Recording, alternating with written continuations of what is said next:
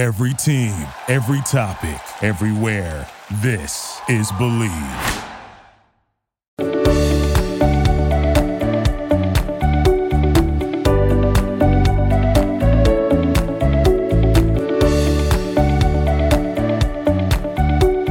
What's up, y'all, and welcome back into another episode of Believe in the ATP Tour. I'm your host, Jacob Sersosimo, and today you're listening on the Believe Network. We have so much to get to in this episode today. I'm going to try to keep it somewhat concise, but there's so much stuff we just have to talk about that has happened over the last 5, 6, 7 days in the world of tennis. Of course, we're going to talk about the BNP Paribas Open and what happened in Indian Wells and why it's historic on who won it. And it kind of shocked me a little bit, as it shouldn't have shocked me, but it did. And I will explain that here coming up in a little bit. We're going to talk about Miami, and then we're going to talk about everything in between those two tournaments. There was a tournament in Phoenix, and there's other things happening in the world of tennis right now, and we're going to try to get to it all here in this episode. We're going to start at Indian Wells, at the BNP Paribas Open, down there in Palm Springs, California. As I talked about this midweek last week, I talked about, the first half of the tournament and how it was going, and the second half did not disappoint. There were some massive names in this tournament. Taylor Fritz going for a second straight BNP Paribas Open. Deep in this tournament, you also had a guy by the name of Cam Norrie that was going for his second title there at Indian Wells, as he won it a few years ago. This has been a tournament, especially of late, that not the big names have won. And it's been really a breakout tournament for some young bucks a few times. And I didn't think that was going to be the case this year. I thought Daniil Medvedev would go right through and win this one. Of course, he did make it to the final.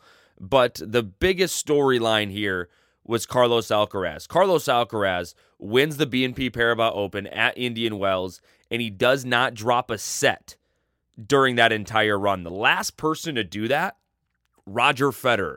Not bad company there if you're Carlos Alcaraz. He wins his first title there at Indian Wells, and he officially completes the Sunshine Double. The Sunshine Double is winning Indian Wells and the Miami Open, and they're the two Masters 1000 tournaments in America in the month of March.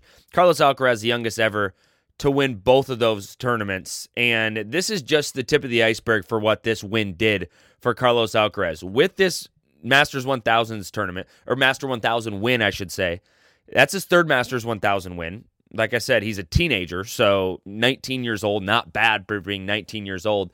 He gets back to world number one in the rankings. He takes that back, and he ends Medvedev's 19-match winning streak. I've told you before, and I told you last week and the week before that, I thought Medvedev was really going to win this tournament. I thought Medvedev was playing the best tennis coming into this tournament. I thought Medvedev was riding his, momentum after winning 3 straight tournaments and was playing great tennis. I was right in the fact that Medvedev was playing fantastic tennis. I was wrong in thinking he could win this tournament, because the way that Carlos Alcaraz has played, especially the last month, he is back to Carlos Alcaraz way. It is mesmerizing to watch. Watching some of these matches is just like, who can beat you? It's almost like watching Djokovic again and Federer again and Nadal again like a few years ago, thinking, who is going to beat this guy? Because I don't see it happening. That's the level of tennis that Carlos Alcaraz is playing right now. It's so fun to watch, and it's kind of fun to watch someone outside the big three do it. There is a small piece of me that thinks, well, Rafa's not in this tournament. Djokovic can't play in the U.S. They're not going to be here competing. But when it comes to the rest of the field, Carlos Alcaraz seems to be above everybody else as far as talent-wise, as far as skill-wise, as far as hard work and determination on the court. He looks like Rafa out there with the type of just grit that he plays with and passion he plays with. And if he keeps playing like this, I don't know who's going to beat him in 2023. But we got to talk about the rest of the tournament that happened at the BNP Paribas Open down in Indian Wells. A lot of people had a really good tournament. Daniil Medvedev, like I mentioned, made it to the final. I mean, you can't say he had a bad tournament even though he didn't win it. He's won the last 3 tournaments, makes it to the final here, and just runs into, in my opinion, a better player. But he beats, Alexander Zverev, who Zverev kind of had a good tournament here, making it all the way to the quarterfinals, the round of 16, you got to give him credit for, coming back from his injury and slowly making it back into competitive tennis again and being competitive on tour after what happened at the French Open last year with his ankle injury. Felix Auger-Aliassime had a fantastic tournament, makes it to the quarterfinals where he runs into Alcaraz, but he also made a deep run in doubles. So great to see from FAA. Tommy Paul lost to FAA in the round of 16. Tommy Paul still playing great tennis, just FAA seemed to have it that day. Let's keep going. Taylor Fritz, I thought he would make a strong case for a back-to-back. He did, but he ran into Jannik Sinner. This Jannik Sinner playing Carlos Alcaraz in the semifinal, was a big deal, and a lot of people had their eyes on it. This was actually, Jannik Sinner became the first Italian man to reach the single semifinal at the BNP Paribas Open in Tennis Paradise. He was the first Italian to do it. Shocks me a little bit that he's the first Italian to do it, considering the Italians that have come before him. But Jannik Sinner seems to be almost back to being that guy. And that set up a rematch with Carlos Alcaraz that a ton of people were looking forward to, including myself. But Alcaraz takes care of business there and wins that match in a tiebreaker and then 6-3. Let's keep moving down the line. I already talked about Medvedev a little bit, but I need to talk about Frances Tiafoe. Frances Tiafoe continues to stack good tournaments, and he had that big outbreak last year at the U.S. Open, and then he has an all right beginning of the year. But for him to make the semifinals here in Tennis Paradise, where he ran into Daniil Medvedev and lost in straight sets, but that's not what I'm focusing on. Getting to a semifinal in Tennis Paradise is, I think, a pretty big accomplishment. That's like making it pretty much to the quarters of a Grand Slam, which is also a really big accomplishment. So Frances Tiafoe, great tournament. He beats Cam Norrie on his way there. He beats, guys like Kubler on his way there, Giron on his way there. So not the toughest bracket, but still his consistently playing good tennis over the course of a week and a half is a positive to see. And hopefully he can carry that thing into Miami. Overall, I thought Indian Wells and the BNP Paribas Open was a fantastic tournament. I think it's always a well-run tournament. It's called the fifth major for a reason. It gets great attendance, even with Novak not there, even with Rafa not there, and there's great matches. I think it was fantastic. On the women's side, it was Aryna Sabalenka playing against Alina Rybakina in the final. Rybakina wins that one, which I think it's cool that Rybakina keeps winning these big tournaments and keeps having a successful career, because sometimes at these Grand Slams, she doesn't get, I don't believe, the respect she deserves in putting her on the main courts. She's not very vocal. She's not very flashy. Actually, total opposite of how, Sabalenka plays, where she's loud and out there and it's hard to miss. It can be easy to miss Rybakina, but her success doesn't come from the attention she gets or doesn't get. Her success comes from playing great tennis, and that's what she's doing. So that's who wins it on the women's side. Great tournament by Rybakina. She seemed like the best player for the entire week and a half, and she comes out on top. Indian Wells as a whole, fantastic. I loved it. I love watching it. There's just an energy down at Indian Wells in Tennis Paradise. The photos, the videos, the tennis, everything that comes out of there is a testament to Tennis Paradise and why they call it Tennis Paradise. It's fantastic to watch. It's so pretty. The tennis is always good. And even without, the two biggest names in sport, Rafa and Novak there, it's still a great tournament. Last thing about Indian Wells real quick. I almost forgot about this, and thank the Lord I didn't. More history at Indian Wells this year. Rohan Bopanna becomes the oldest ATP Masters 1000 champion ever. He wins it in doubles at 43 years old. This was a great doubles match. It goes into a tiebreaker. This match seemed to have everything. History was made at the very end of it.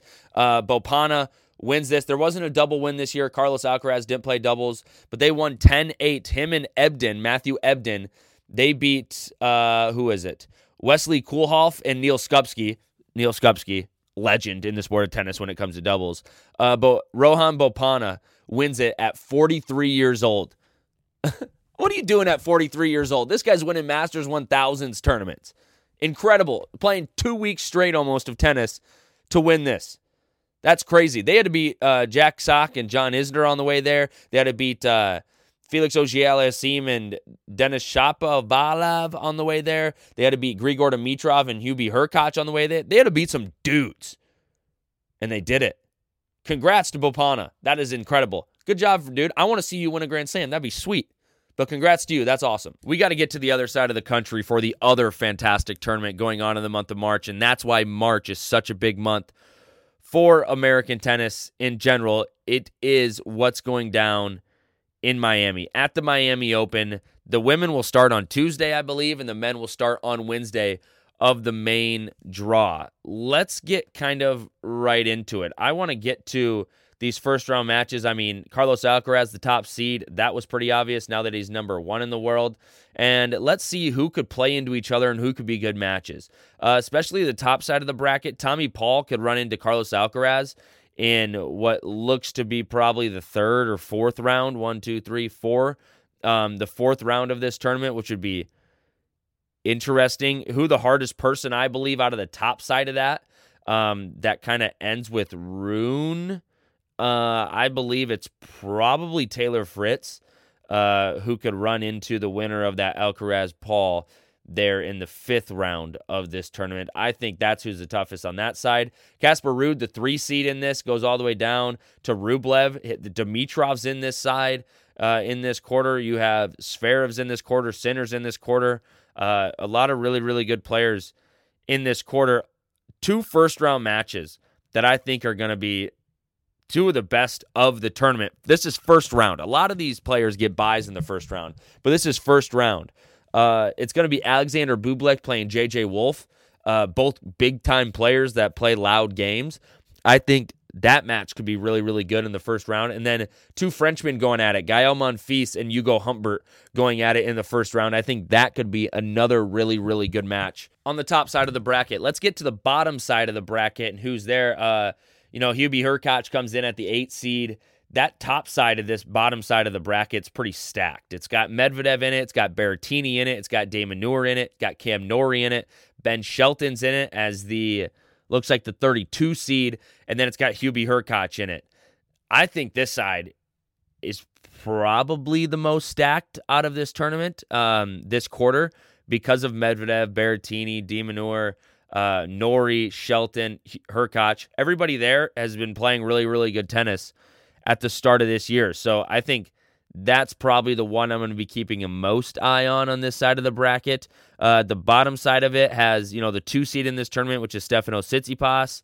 Then it has like Musetti, Khachanov, Tiafoe coming up to FAA and Cerundolo at the top side. So as far as first round matches on the bottom side of the bracket, a lot of it is qualifiers. So none of those are really necessarily decided yet until really close to the tournament, but there's no real good first round matches like there is on the top side. Like I said, Bublik and J.J. Wolf play, and then Humbert and Gael Monfils play. So no really good first round matches like those, but once you get in the second and third round, this thing really, really starts to ramp up. I would love to pick Medvedev to win this tournament. I think he very well could, because some of these players, when they get really hot, they're really, really, really hot. And sometimes you just have to ride those win streaks and, that really, really good tennis for weeks and weeks and weeks and weeks and weeks. Even if they're not winning tournaments, they're really gonna come through. I hate to do this because I normally don't like picking the favorites in these tournaments. I would like to pick Medvedev again in this tournament, and this decision might come back to bite me because I'm not going to pick Medvedev to win this tournament as far as my pick to win, just because of how hard his section is. Berrettini is due for a breakout. That could be Berrettini or Damon Noor. He could run into Cam Norrie. He could run into Coric, Shelton, or Hurkacz, all just in his quarter. And then coming out of his quarter, he could run into Tsitsipas, Khachanov, Tiafoe, Cerundolo, FAA, Daniel Evans. Like, those are all guys that could really come out of this whole half of the bracket into the semis and make it all the way to the finals. So I'm not necessarily going to go with Medvedev to win this tournament. Y'all are going to hate, like seriously hate, who I'm going to pick winning this tournament, and I'm so sorry about it, but I am going to pick Carlos Alcaraz to go back-to-back. Watching him over the last week and a half, he is so good at tennis right now, and he is playing such great tennis. He looks unstoppable, and that's why I'm going to pick him. I know he's the favorite. I know he's the top seed. I know he's number 1 in the world, and he's coming off a win at Indian Wells. I realize all of that.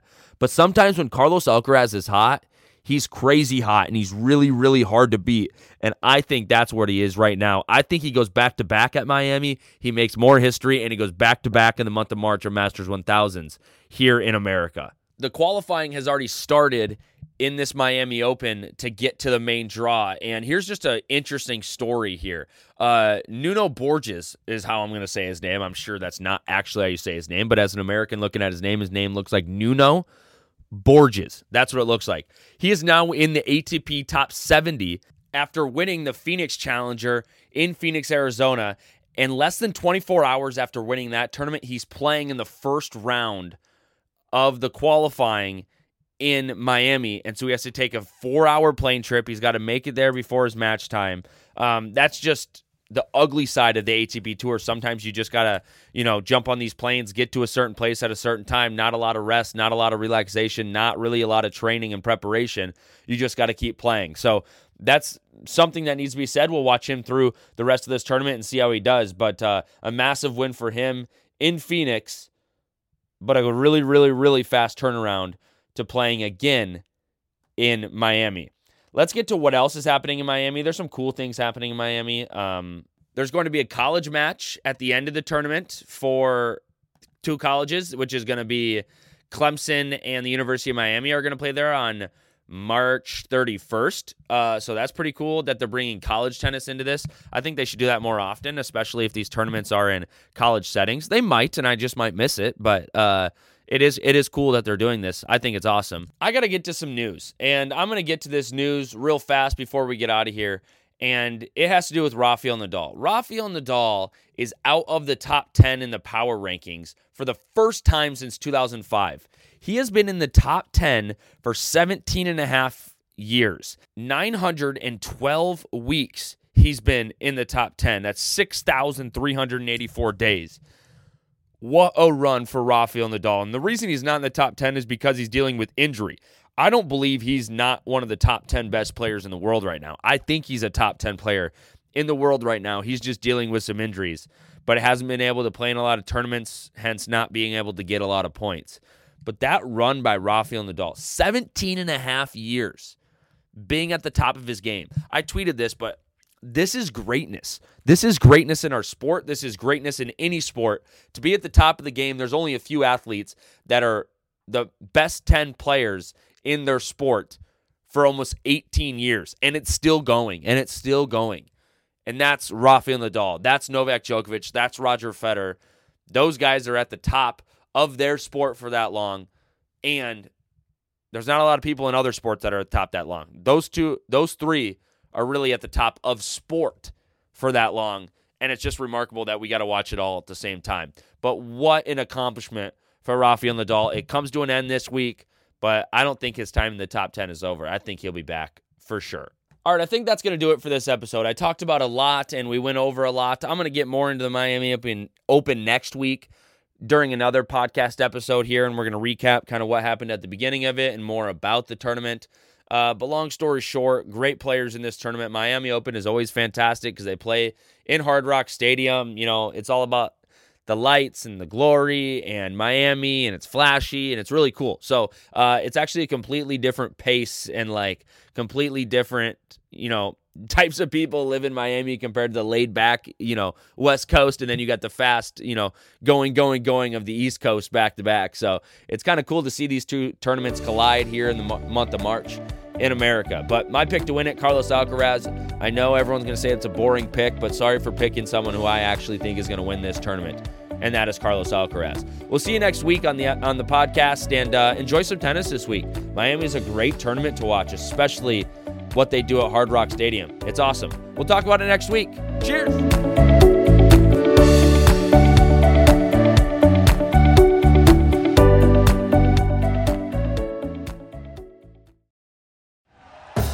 Thank you for listening to Believe.